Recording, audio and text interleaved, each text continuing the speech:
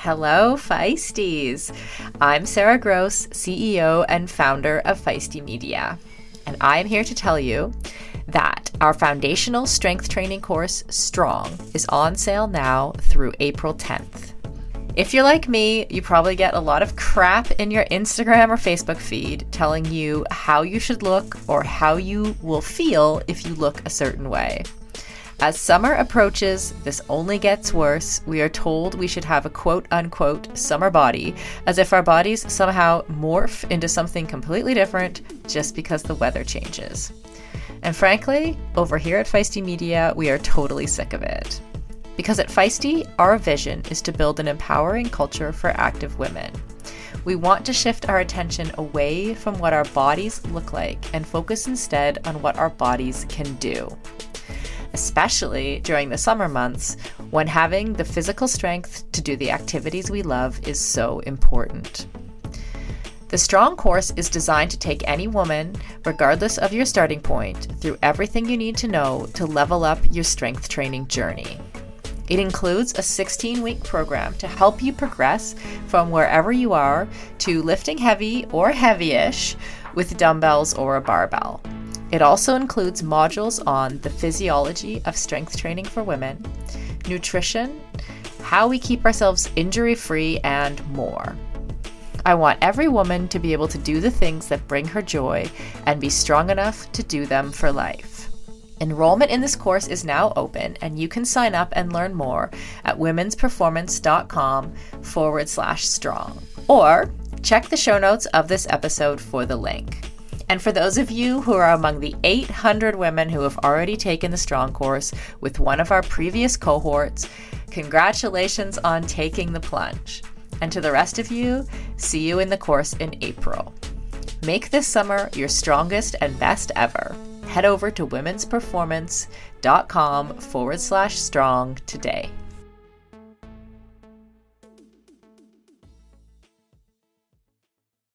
You are listening to the Girls Gone Gravel podcast, a show for women who are chasing their everyday and epic adventures. This podcast is hosted by Christy Moan and me, Katherine Taylor, and powered by Feisty Media.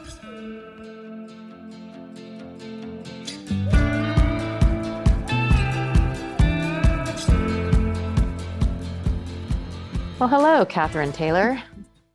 Hi, I am super jealous of your weekend last weekend. Oh, it was fun. It was really fun. And I saw lots of my friends in videos. You had friends here for sure. So it was a good time. I mean, Thursday, Friday, Saturday, Sunday, cold, warmer, cold. Oh gosh. I mean, I guess it's March in Kansas. You never know. Yeah, it is. It is. But it was chilly. Every morning was very cold, like freezing or below. And then Friday or Saturday, it did warm up and it was pretty beautiful Saturday, but Sunday was back to rainy, sloppy, like 28, cold. Well, besides the cold, it's good practice. Yeah, for sure. Good practice. So, but lots of fun for sure. It was a good camp. Yeah. So is that the only Unbound camp that y'all have this year? Mm-hmm. Yep, that's it. So, when everybody leaves, it's kind of that sad letdown moment because Emporia fills up with all that extra energy and then, well, and you're like, oh, they're all gone. They're all gone now. For a few, and then they'll be back. They'll be back. All of them. All of them. Well, what's funny is like we have campers now that love coming and doing riding the Flint Hills and love camp, and they don't even do the event anymore. They like the camaraderie of the smaller and the more days of riding. And then obviously, it's kind of, you're taken care of because we do all the meals and it's just, you just come in and it's just a really fun weekend. So.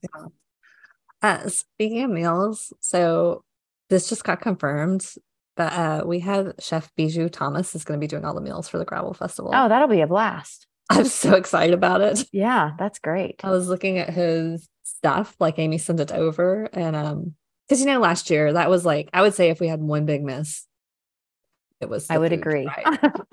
And part of it was really coming out of COVID, it was really, really hard to find a caterer. Yeah. Like we tried a lot of different things and we just couldn't find. So we found this woman. She was very sweet, but it was nice. Anyway, everything else was great. But we were like, okay, we are not going to F this up again this year. So, yeah, he's done like a ton of work in the cycling space. And obviously he's a co-founder at Scratch Labs and has written a cookbook. So, I'm pretty excited about it. That's going to be awesome. Yeah, it's going to be pretty awesome. Yay. So, yeah. So sign up. Yeah, we still have some spots. So sign up for that. And then we're also going to, in partnership with Brooke Gowdy, we're gonna have some Rowdy Gowdies there. So Feisty's giving 5 scholarships to so it doesn't you have to we want to have diversity there, and we want it to be a community that's connected with Brooke because of some work we're doing with her. So he's like, I don't like the word scholarship. I'm like, I can't think of another word. So grant, she didn't like the word grant either. I don't like the word grant. Partnership. Collaboration. We're going to have 5 spots for folks that want to come, but maybe it is a bit of a stretch. A Rowdy Gowdy collaboration. Nice. A Rowdy Gowdy collab. So anyway, that may be out or should be coming out if you are interested. Look on the social media. So that would be specifically for women of color that want to come. So yeah, I'm pretty excited about everything that's coming up for that. Oh, it's going to be great. And the reason I'm talking about it is because we're like, we've had this person on the podcast and we realized we have never had Casey on the podcast. Right. And Casey was our mechanic last year at the gravel festival. BMC brought her in and she was, I mean, so good. And now we learned today why she's so good at teaching people. She's a hot commodity. Yeah. But so yeah, we talked to her and we kind of get some scoop and what it's like to be a woman in the industry and how she got into this job, and that there are opportunities if it's something that interests you to make some money and do some creative stuff. So anyway, I think you're going to really enjoy this conversation with Casey Wytaske. I think you got it. Good job. It's so hard for me. Names are hard. We love you, Casey, even if I can't say your name correctly.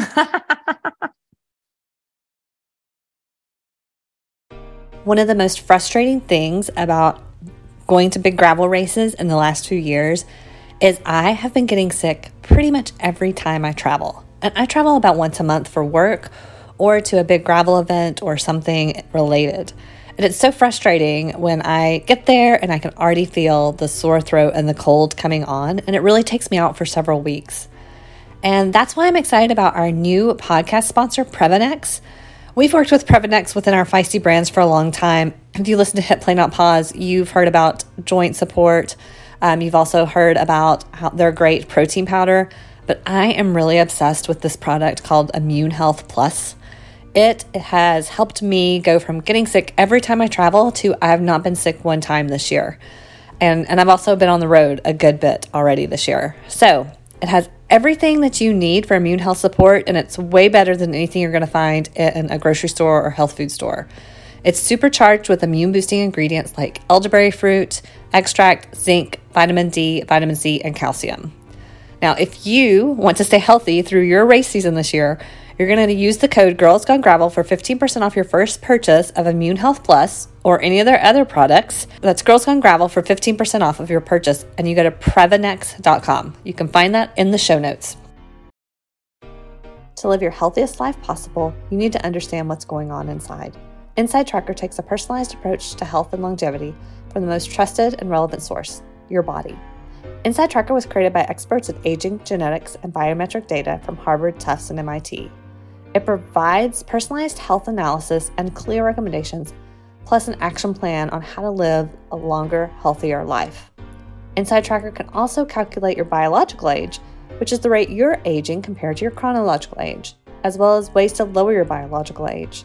The thing we love most about Inside Tracker is that they give you recommendations on things you can control to optimize your health, like food, supplements, workouts, and other lifestyle choices.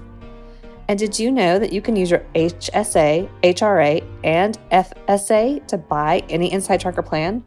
Which means you can purchase Inside Tracker using your tax-free dollars. Oh, and it gets better. For a limited time, you get 20% off the entire Inside Tracker store when you sign up. So if you're ready to get a crystal clear picture of what's going on inside your body, along with the science-backed recommendations to optimize what's not working, visit insidetracker.com/feisty. That's insidetracker.com/feisty.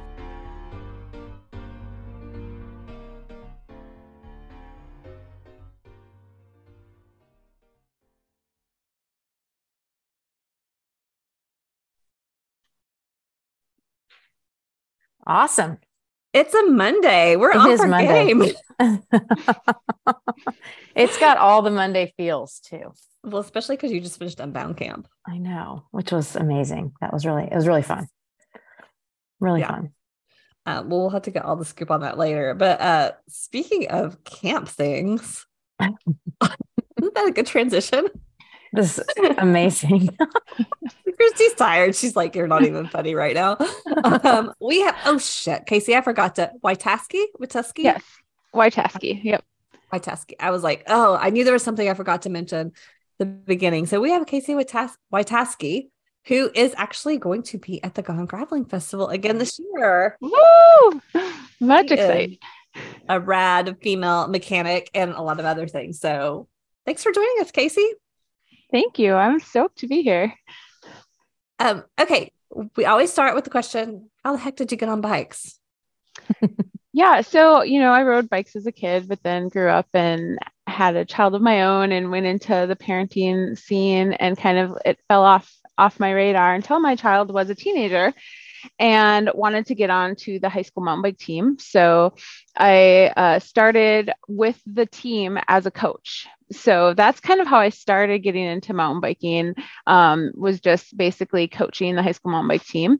And at the same time I was doing that, I started volunteering at a local nonprofit called Key City Bike, which is a bike kitchen, basically. So people donate their bikes, and then volunteers fix up those bikes and then get them back into the community for people to use for transportation or whatever they need.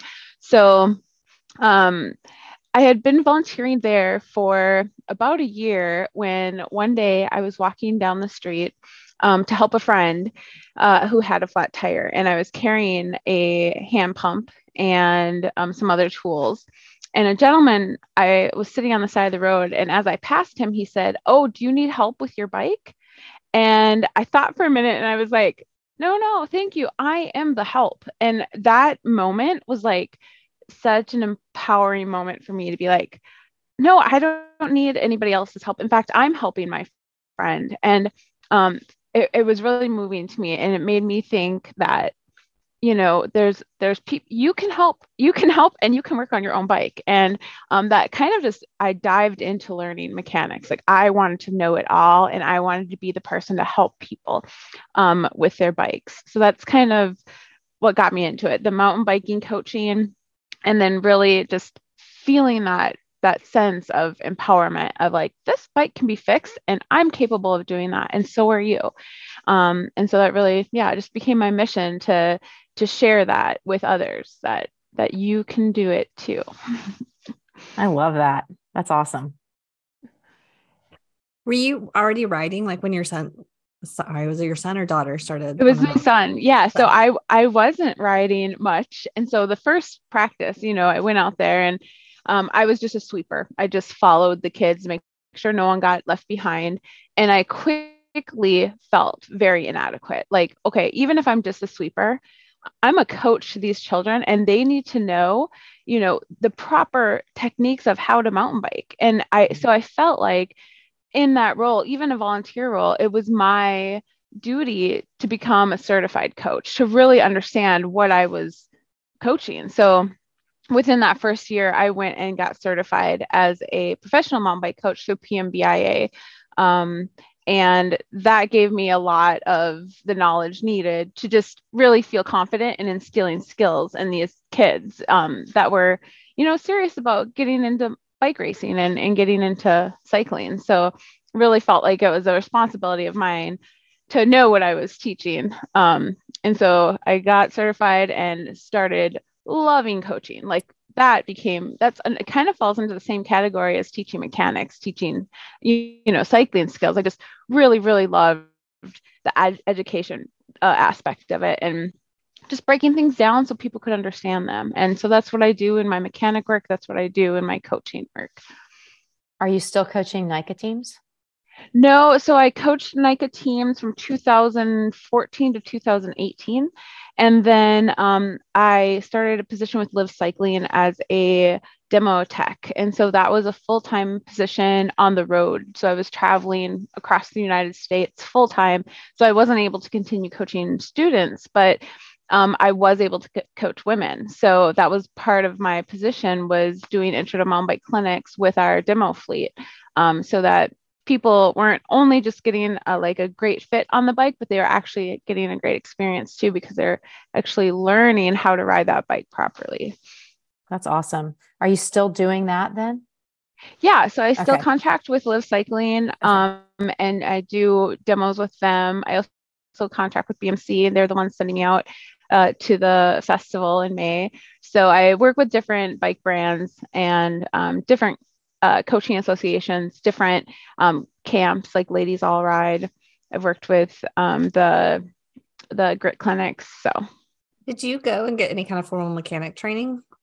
I did. Yeah. So in 2018, I had actually, because of my volunteer work with Key City Bike, I had been volunteering for them since 2013. So for 5 years, I was volunteering. I became their executive director, also on a volunteer basis. And in 2018, right before I accepted the position with Liv, I had won a scholarship to get my my mechanic certification through United Bicycle Institute. And QBP was the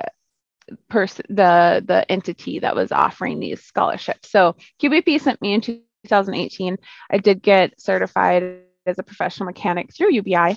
And then in 2020, when COVID hit and I got laid off because events weren't happening, I took a position with United Bicycle Institute as a contract guest instructor, and I actually got to teach at UBI for 6 months during the pandemic. Awesome. So, that's why you're so good at teaching clinics. Everybody was like, "Oh my God, that was the best clinic I ever went to." That's awesome. How many women are in those UBI classes typically? Not many, honestly, maybe one, sometimes two out of 16 students. And I will say that was really difficult, being the female teacher in mostly a male space. The teachers that I worked with were incredible. They always backed me up, but I did get questioned by the students quite often. And so it really put a damper on. I love teaching. So when I had that position, I was like, this is going to be my career. Like, I'm going to go into this.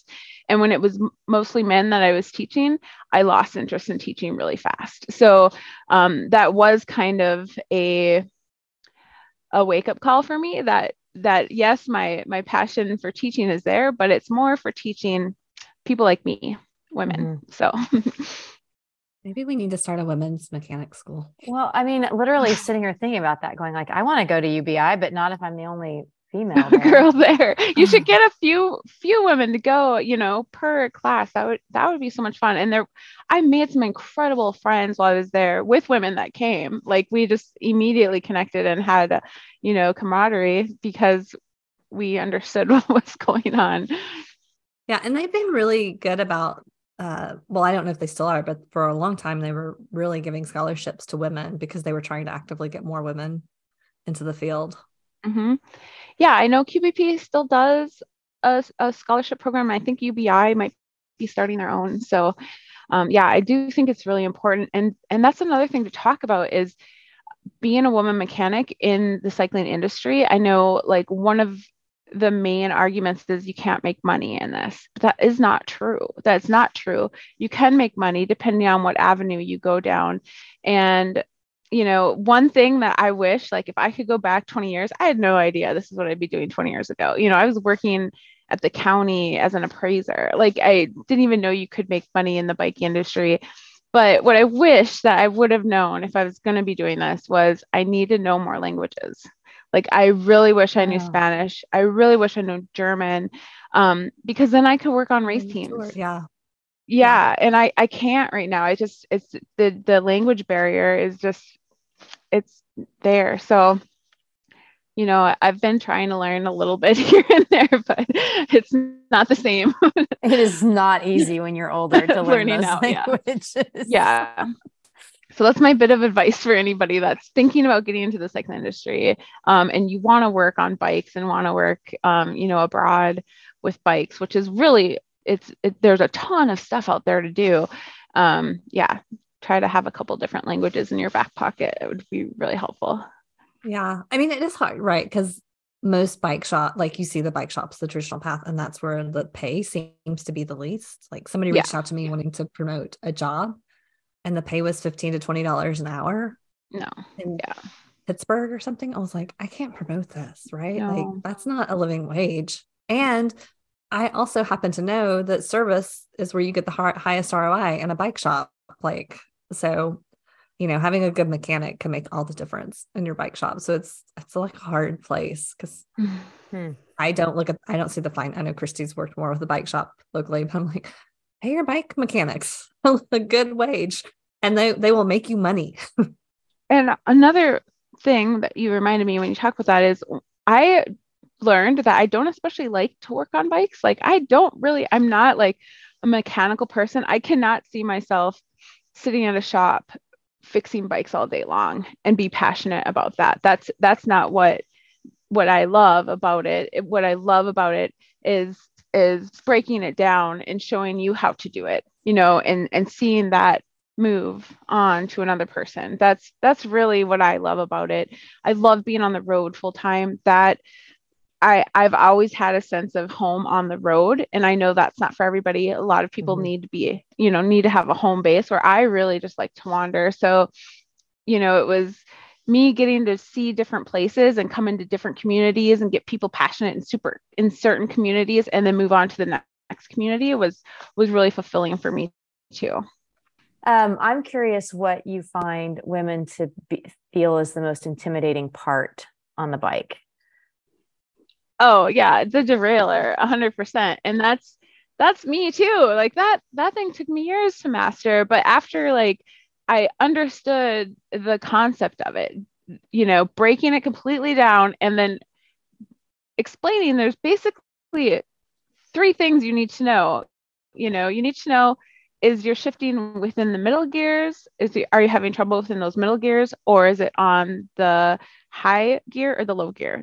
You just need to know that. If you know where the shifting issue is, then you can figure out the rest, whether it's a cable issue, if it's a derailleur hanger issue, you know, if it's a stretched chain. So that's actually one of my favorite things to teach too, just because it's really cool to see people like, I call it demystifying the derailleur. People coming in and just me breaking it down and then them leaving like, okay, I feel confident in touching my derailleur. Like I know what's going to happen if I turn this barrel adjuster, you know? So that I'd say that's probably one of the biggest ones. The other one surprisingly is tubeless tires. Yeah. I think there's some people just aren't familiar with tubeless tires yet, and that's understandable.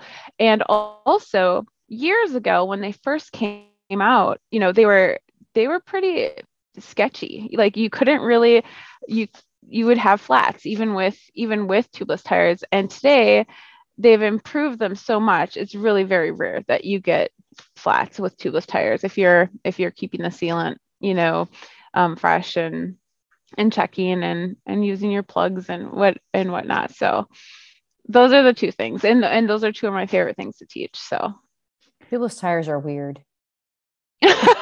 What? I mean, it's just a weird concept. Like, yeah, I mean, yeah. I love them. And I know, I mean, definitely they've improved. It's all of it has improved so much over the years, like the tire and the sealant, both.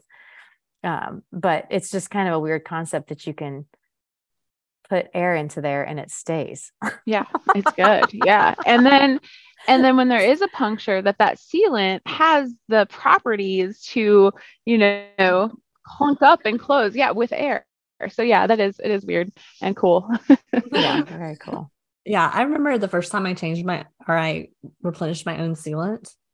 I was like, this seemed like such a mystery to me. And I was like, oh, it's actually really easy. I learned it on YouTube. So that was one of the things, you know, we were talking about, is it can feel really intimidating, or you feel like you have to have a professional mechanic to do things, but it's so empowering, when you feel like you can do your own things, especially with that derailleur piece, right? Because if you travel, there's a likelihood that you're going to jack up your derailleur. Either like TSA is going to open the bike bag and they're not going to close it properly, or just something's going to happen in like the shift in travel. And so I can imagine, because I'd be like, I don't know what to do, buy me a bike shop, but that would be one of the most empowering things to learn. Yeah, for sure. You just have to bend it back a little. Just manhandle it. Yeah. Well, I remember my friend, when she did Unbound, my friend Lauren that I talk about, and she, her derailleur hanger broke in the ride. And she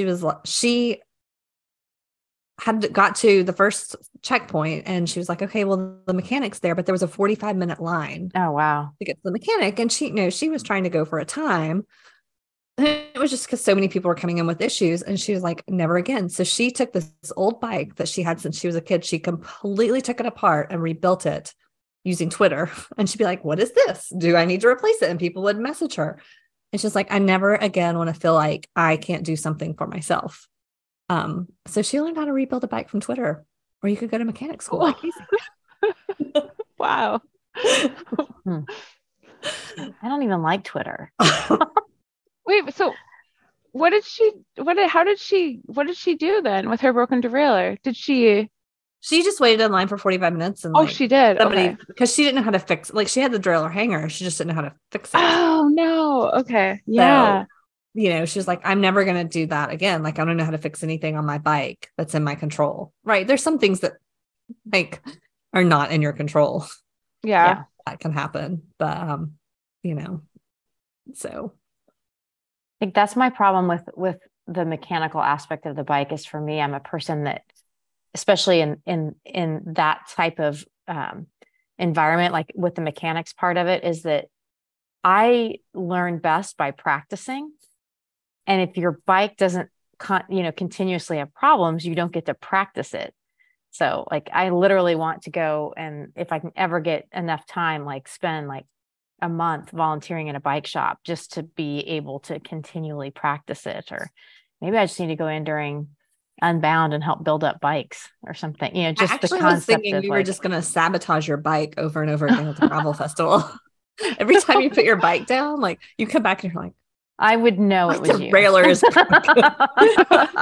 And you just go over to Casey. I know. The shifting is off again. This is broken now. It's kind of weird. It's kind of weird. This has got Catherine's name written all over it. No, but that for me, like, even learning to change my tire or put a tube in, it's frustrating. Like, in my whole entire life, I think I've had like 12 flats, and I've been riding for, that's just not very many. I mean, I know how to do it now, but when I did my first Unbound back in 2011 and sliced open a tire and was going to have to put a tube in, I literally took pictures before I took so I could go back and look at the pictures, because I was like, I'm pretty sure I know how to do this, but I've gotten better at it since then. But it's intimidating, especially if you're not super confident to start pulling shit off your bike. Yeah. Like, how do I get this back in there? So Christy, you just brought up two really good points. One, whenever I'm teaching clinics, I tell people the first and second and third time you're doing it, take pictures every step before you take out the wheel, after you take out the wheel, as you take pictures, because especially chains, if you're taking a chain off a bike, just seeing how it weaves through the derailleur is really helpful. So yeah, good point. Taking pictures. And the other one is volunteering at your local bike shop. And if you can't volunteer at your retail bike shop, there should be a bike community space, hopefully in your neighborhood or in a nearby city, that just run off of volunteers. And that, is really what gave me my experience and confidence in getting into bike mechanics, is just having that repetitive, always putting new tubes in, always checking for flats, shifting, the different kinds of shifting. And so, yeah, those are great tips there. Look at that. now, now you know. We'll see Now Christy you at know. the bike shop in all her free time. Yeah. Oh my gosh. Okay, so you also work with Hammerhead. So how did you get involved in that? And you were telling us about your job, and I'm like, so you just get to ride your bike and trust the product. Yeah, no, that's not all. But yeah, so okay, after my 6 months at UBI, I took the position with Hammerhead. So I kind of knew the UBI thing wasn't going to be a forever thing for me. And the Hammerhead position, what really attracted me to it was it's basically working with riders and teaching them how to use the Crew 2, a cycling computer. And it was 100% remote. And so with my lifestyle of really liking to be on the road, I went for that job and was lucky enough to get it. I feel very, very lucky to be in that position. But basically, rider support is all I do. I just teach people how to use the Crew 2 and then help with any questions they might have, just with issues or hardware issues, software issues that they have. I also have the really cool position of onboarding new cycling teams that we sponsor. So in January, I got to go to Majorca and onboard the SRAM Canyon team, who is now riding with the Crew 2.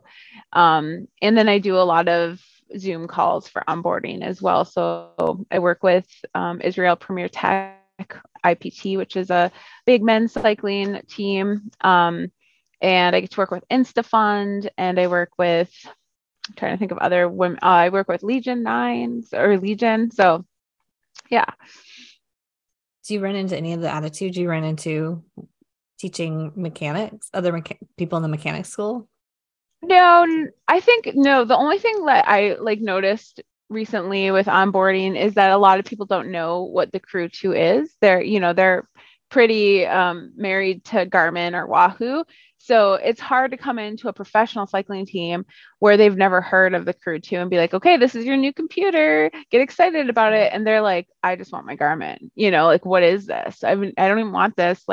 Never heard of brand. So that just combating okay, give it a chance, let's what can we do to make it better for you or make it more like the Garmin for you, or what are those features that you need to make this computer really beneficial for your riding. And that's one cool thing with the Crew 2 is our developers are constantly adding new things. So one of the things that our recent Canyon SRAM asked for was core. There's a sensor called the body core or core body, and it monitors your body temperature throughout your riding, and that's really helpful for athletes to be at their top performance, managing their heat or their body heat. So the developers got that incorporated with the Crew 2 within just a few months. So working with the teams and then working with our developers to really enhance the riding of anyone using a Crew 2.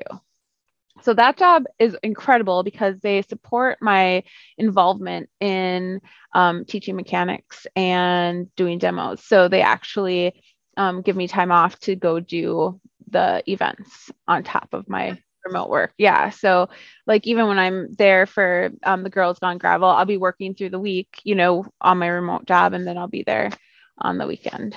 And if anybody has a Crew 2 at the festival, yeah, come see me. Yeah. I can show you all the things. Yeah. It's actually pretty easy to use compared to the head units I found. Cool. Yeah, it's pretty self-explanatory, but it is different, than Garmin and Wahoo. So there's some things that take a while to get used to. Nice. Yeah, we don't like change. Yeah. I know Amanda Nauman was riding with hers this past weekend at the Unbound Gravel Camp. So cool. Yeah. She was talking to some people about it, even though we might be sponsored by Garmin. But okay. Have you talked to Hammerhead about sponsored by Garmin? Anybody? Yeah. So you're full time technically with them, and then you still get to do the events kind of with Liv and BMC, and then anybody else that might contract you to go. Yeah, I just did one with Stoke Sisters or the Stoke MTB. If you've heard of them, they're out of Minneapolis, Minnesota. It's a coaching, two sisters that do coaching. And yeah, I got to do a maintenance clinic with them. It was a 2.5 hour clinic, which is a little longer than normal. Normally my clinics are about an hour. So I was like, oh, I don't know, if they're going to really be that entertained for 2.5 hours, but we ended up going for almost 3 hours, and we wanted to keep going. Like, we didn't even want to stop. It was so much fun. So That's amazing. Did you do that on Zoom or did you do it in person? that was in person. Okay, Yeah. cool. In Minneapolis. Yeah. Nice. So where do you actually live? Yeah. So I pretty much live on the road full time. Right now I'm in a tent in the woods in northern Minnesota, outside of Lutsen, Minnesota. It's cold. It's 33 degrees.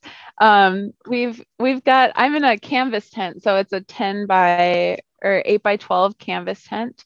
And there's a wood stove with wood burning right now. So I'm plenty cozy. We've got our wireless hotspots. That's how I work remote. And we actually had to hike in because the roads are closed. There's so much snow still up here. So we had to hike 1.5 miles into camp with all of our gear, and planning to stay out here for 2 weeks. But then I'm going to Chicago because Hammerhead was recently purchased by SRAM, and their headquarters is out of Chicago. So I'm going to Chicago in a couple weeks to do some team building there. And then I might be going to Sea Otter with Liv, and then I'll be coming out to Bentonville for a lot of May, the Rome Fest in Knoxville, and then the Girls Gone Gravel Festival, and then there's the Bentonville Bike Fest. So yeah, like, I'm on the road. So where is home originally then? Like, where were you with your son when you were coaching mountain biking? That was Mankato, Minnesota. And that's also where Key City Bike is. Yeah. Okay. So you're a Minnesotan originally. Minnesota. Yeah, for sure. And spend a lot of time in Mankato or in northern Minnesota, kind of between the two when I'm not on the road. Thinking it would be fun to be in a tent in Minnesota. That makes sense. That makes more sense. Makes more sense. I'm like, I think I'd be camping out in like Arizona this time of year instead. But I did just get back from Arizona. Christy, before you got on the call, I was telling Catherine that I've been snowbirding in Sedona, Tucson, Patagonia. Oh, nice. Yeah, I had a ton of fun riding out there, and my partner and I were looking at properties out in Patagonia just because so lovely. Well, let me know. I can help. Nice. I feel like in 2024, there's like a mechanic workshop trip with Casey that should happen in Patagonia. I think that'd be great. Like really a 3-day learn how to completely do bike maintenance and then ride or gravel bike. If you didn't fix your bike right, you're screwed. Maybe what it is you work on each other's bikes. So you really have to pay attention because you're going to be working on your friend's bike and you don't. I feel like this could be a thing. I feel like it could be a thing. Like you walk away having done a bunch of fun rides and feeling confident in your bike skills. Well, and it'd be perfect to do it there at the little Patagonia bike shop. I know. There in the back. Yeah, a little great. I think we have a thing for if anybody's interested in this for 2024, send us a message. We'll see if we can arrange it. I'm definitely down. I think it'd be great. So actually, I do too. I'm actually writing it down. No, I'm sure there's people that are interested because it's it's really fun, and especially when it's all women. Honestly, it's such a great feeling when you're learning together, and it's a really comfortable space where you don't have to be intimidated to ask questions, even if they seem like dumb questions. They're not dumb questions. I can tell you all the silly questions I've had to ask to learn, just the basics on bikes, even what parts are called. That's what I was going to say. Even knowing the part names is huge because that's just, it's not, you're not born knowing that knowledge. So unless you've either grown up around it or are comfortable asking, you're not going to know. So exactly. It's not that, it's just kind of the way it is. That was the camp we were doing. We stopped on the first day and I called out for the coaches and guides that were on there to give like their best tip, and then encouraged athletes that were there at that stop to ask the dumbest question they could think of, just to like kind of break the ice of being like, ask your dumb question right now. We want to hear the dumbest question you've got. And I mean, it worked. Like, people were asking questions that they felt they were uncomfortable asking. And some of them had been riding for a long time, and they're just like, I don't really understand how to corner well. And it's just getting the opportunity to then work through it with them, and makes their whole experience on the bike 10 times better. And it makes their experience cornering not only for them safer, but for the people that they're riding around safer. Yeah. Well, I think it's even like a confidence thing, because I don't have time to sit around and wrench in my house, right? Like, I do want to take it to the bike shop, but I want to be educated enough that if they're telling me something, I understand what they're saying, and I understand, like, does it really need this? Or are they trying to sell me up on something? Like, I want to know enough to understand my bike. And there are a lot of great bike mechanics and great bike shops I've met, but I've also met some people that have like kind of gaslighted women and been like, that's not really broke. And they're like, I know my bike, like, this isn't working. Or that happens a lot. And I told everybody in the last clinic I was in, bike shops are definitely getting better, but still, even when I walk in as a mechanic and say, I'm a mechanic, this is what I need, I still get talked down to. And it's just the culture. It's just the bike culture. I think that's just, no matter who you are, I think even men get talked down to by mechanics, So I try to just say that, try not to take it personal, because it happens everywhere. That's what it is. That's what happens. And like I said, I think bike shops are hearing this, and they're trying to get better. But man, I don't like going to bike shops even. I don't even like it. So yeah, I had this magical bike shop that a bunch of my friends and I went to in Atlanta. They actually just sold, and kind of their staff turned over. So I don't know what it's like now, but I mean, their mechanic was so great, because I would go in and I would ask a question, and he would just be like, he would be like, I know you understand this, but this is what I think I would do. What do you think? Just the way he would approach it. I'm like, actually don't understand what you're saying at all, but I appreciate that you went from that assumption, So I just trusted him completely. But they always had a super long wait at their bike shop, because he was so good with people and like treated people that way. So cool. Well, where all are you going to be? Well, actually, I wanted to ask you also, do you still get to ride? Do you do any races? Do you get in any gravel? Or are you still mountain bikes? Yeah, so I do it all. I have a fat bike with me up here right now. I've got a really sweet BMC Earth, one of their beautiful gravel bikes that I do a ton of riding up here as well. But then mountain biking, I've got a MTB mountain bike, and then I also have a enduro mountain bike, long travel mountain bike that I ride a lot too. So yeah, I do a ton of riding. I love mountain biking, love gravel riding. I love commuting. Not a big road cyclist just because of the car intimidation. But I love cycling. Yeah, it's a big part of my life for sure. It's so fun, even in the cold. That brought up something else I'm curious about, because e-bikes are growing so much in popularity. Do you find, are they harder to work on, the same, like?